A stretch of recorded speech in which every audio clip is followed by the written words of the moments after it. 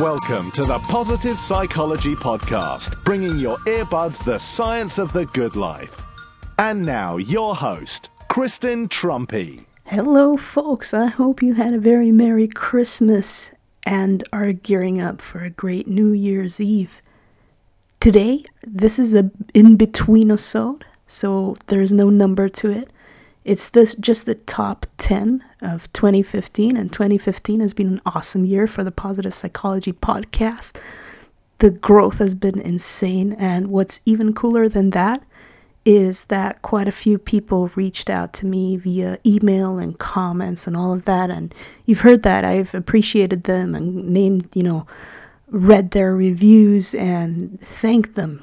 And I'm thanking you, yes, you, the listener, because without you, as I've said many times before, I would just be talking into a microphone with a sock on it. So today, I'm just gonna do a really short episode on the top 10 of the Positive Psychology Podcast episodes. And that's really just for all you stressed out folks out there who are like, oh my God, what am I gonna do? There's 61 episodes. I have no clue where to start. Yeah, a lot of people like to start with the top 10 or the top 5 or whatever it is. So that's what I'm going to give to you today. Number 10, the 10th most popular episode of 2015 was number 40, Emotional Intelligence. I'm a bit surprised at this, to be honest, because emotional intelligence has been around for such a long time. I never thought it would make the top 10. However, I think this just goes to say that just because something's been written a long time ago doesn't mean it's not valuable. And I think that's actually a really cool message. I like the fact that you guys voted up something that is, such a classic, so to speak, into the top 10. And it also says about you that you understand how important emotions are. And that makes me happy because it's not that long ago when people thought that if you want to make good decisions, you have to leave all emotions out of them. And emotions were actually kind of, I don't know, for lack of a better word, they're just like, the unpopular sibling or something. And it's cool to see that they're not anymore. People are starting to understand the importance of emotions. So yeah, if you're interested in emotional intelligence, go and check out episode 40. Number 9 is episode 21 on authenticity, the art of being yourself with Dr. Maria Sirois. And I enjoyed that a lot. And around that time, it was actually really a helpful episode also to me personally, because things at work were a bit stressful around that time. And I had a lot of problems to kind of, keep my anger in when people would do stuff that, I to this day think it's just dumb and careless. So at that time, I was very much like, somebody has to say these things. Somebody has to be honest and open, especially in a climate where people, very often people don't say the truth at work because they want to be promoted and, they do this little political dance and all of that. And I just thought somebody has to say the truth. And I don't necessarily think that's wrong, but I think that conversation with Dr. Sirois kind of helped me to see around that time that my anger, although it might be, an authentic expression of how I was feeling at that moment, did not necessarily reflect my authentic self. And by being this person and taking this role of the person who always has to kind of, point things out and stuff like that, I was actually suppressing other parts of myself which are just as authentic and which, if I would actually express more, would make me feel more peaceful. And it took a while for that seed to kind of blossom, but it did. And once I figured that out, things got quieter inside of me. They didn't necessarily get less crazy at work, but things definitely got quieter inside of me. So yeah, I'm kind of grateful for that conversation as well. And the same goes actually for number 8 most popular episode of 2015 was episode 26 on the happiness habits with he's not a doctor, with Bratso Pobridge.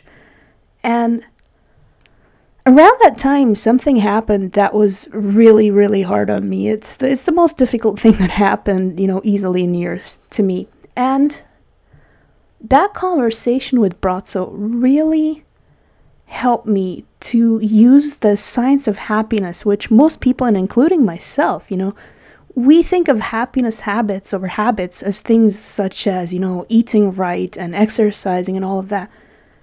But by having this conversation with Bratso precisely, a couple of days before whatever happened, helped me to see that habits are really also something that we use in our mind. So when we're sad, when we are going through a phase where we're really, things are just screwed up, you can't put it differently, there is the pain of the actual thing happening, but then there's also like habits where we we look at things by people who are no longer in our lives or whatever it is, and then we get sad, or we reread messages or whatever it is. We do all these things, and they are habits, and we don't think about them a lot at all. And by really listening to everything that Bratso had to say about habits, I applied that to my thinking habits and to my dealing with the difficult thing that happened. And I have to say, it really helped me. So I like to encourage you to don't trivialize, the science of happiness to just be like your New Year's resolution thing. It can actually really help you out in terms of how you deal with really difficult things, not just, I want to lose 3 pounds or something like that.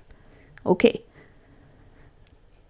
Number 7 was episode 50. That was changing the inner dialogue. And yeah, that was a fun episode. It was actually a coaching call that I did. And the cool thing was with that it's actually pretty much exactly how coaching works. Now, a lot of people, they're like, I'm a coach and da-da-da. But you never really know what they're doing. You have no idea what would it be like to actually be their client or something. So I thought I'll put that out there, and I love the topic of changing your inner dialogue because I think it's just so important.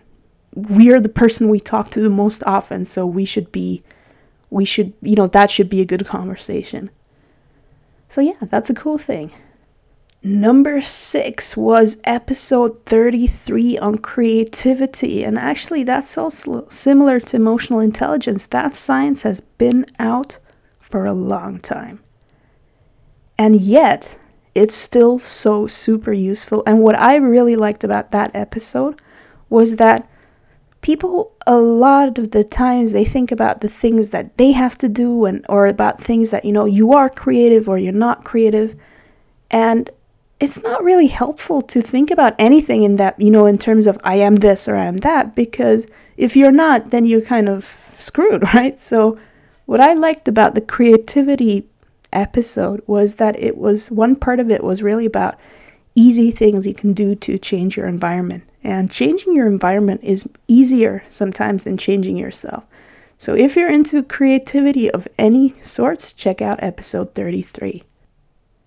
And we have arrived at the top 5. And the top 5, it seems that the recent stuff, so the last 10 or 12 episodes, seem to have really been up your alley. So as always, let me know if there is anything else that I haven't covered and you'd like to hear on the show.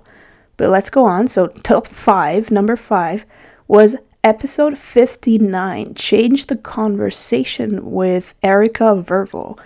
And that was a fun one because I know Erica personally and I know her, I know how she is, her energy, her bubbly energy. And the second thing is that what I love about this is that change the conversation is really about something that you can do.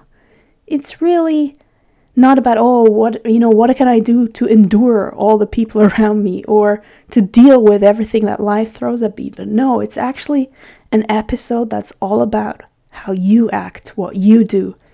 And if you want to know how you can have different conversations which are more deep, more energizing, check out episode 59. Number 4 was episode 31 on self-worth. Am I good enough? And to be honest, it's a topic that's really dear to my heart, but to be even more honest, I have no idea what I said on that episode. Yeah, let's just move on with that. Number 3, episode 58, why you should go to sleep now. Oh man, if there's anything that's really underrated in terms of well-being, it's sleep. So I'm happy that you guys are downloading and sharing that episode like crazy because, yeah, it's the easiest thing you can do. Optimize your sleep. Just change a little bit about what you do with the last 1 hour or so before you go to sleep and while you lie in bed. And you can do all the other things in your life so much more easily. So much more easily if you get enough sleep. Number 2, episode 52 on mindfulness. Now, to me, that's a surprise because I thought that mindfulness is pretty much everywhere. Why do you need the Positive Psychology Podcast to talk about it? But you know what? I'm just happy. I'm just taking things as they are because honestly, mindfulness is probably the closest thing we have to a quick and easy exercise that takes 5 to 10 minutes a day and gives a lot of benefits in so many different ways. So I'm glad you guys are obviously looking into mindfulness. And I think it's necessary because I'm still surprised how many people think that it's a purely religious thing or it's something where you just close your eyes and chill out or something where you try to, I don't know, do some mind magic and reach some kind of epiphany. And there's still a lot of weird understandings about it. So I'm glad that you guys are into mindfulness.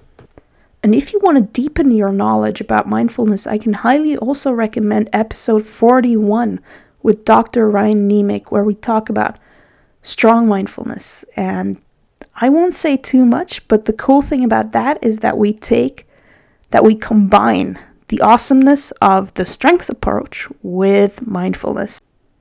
And now, the top most downloaded episode of the year 2015.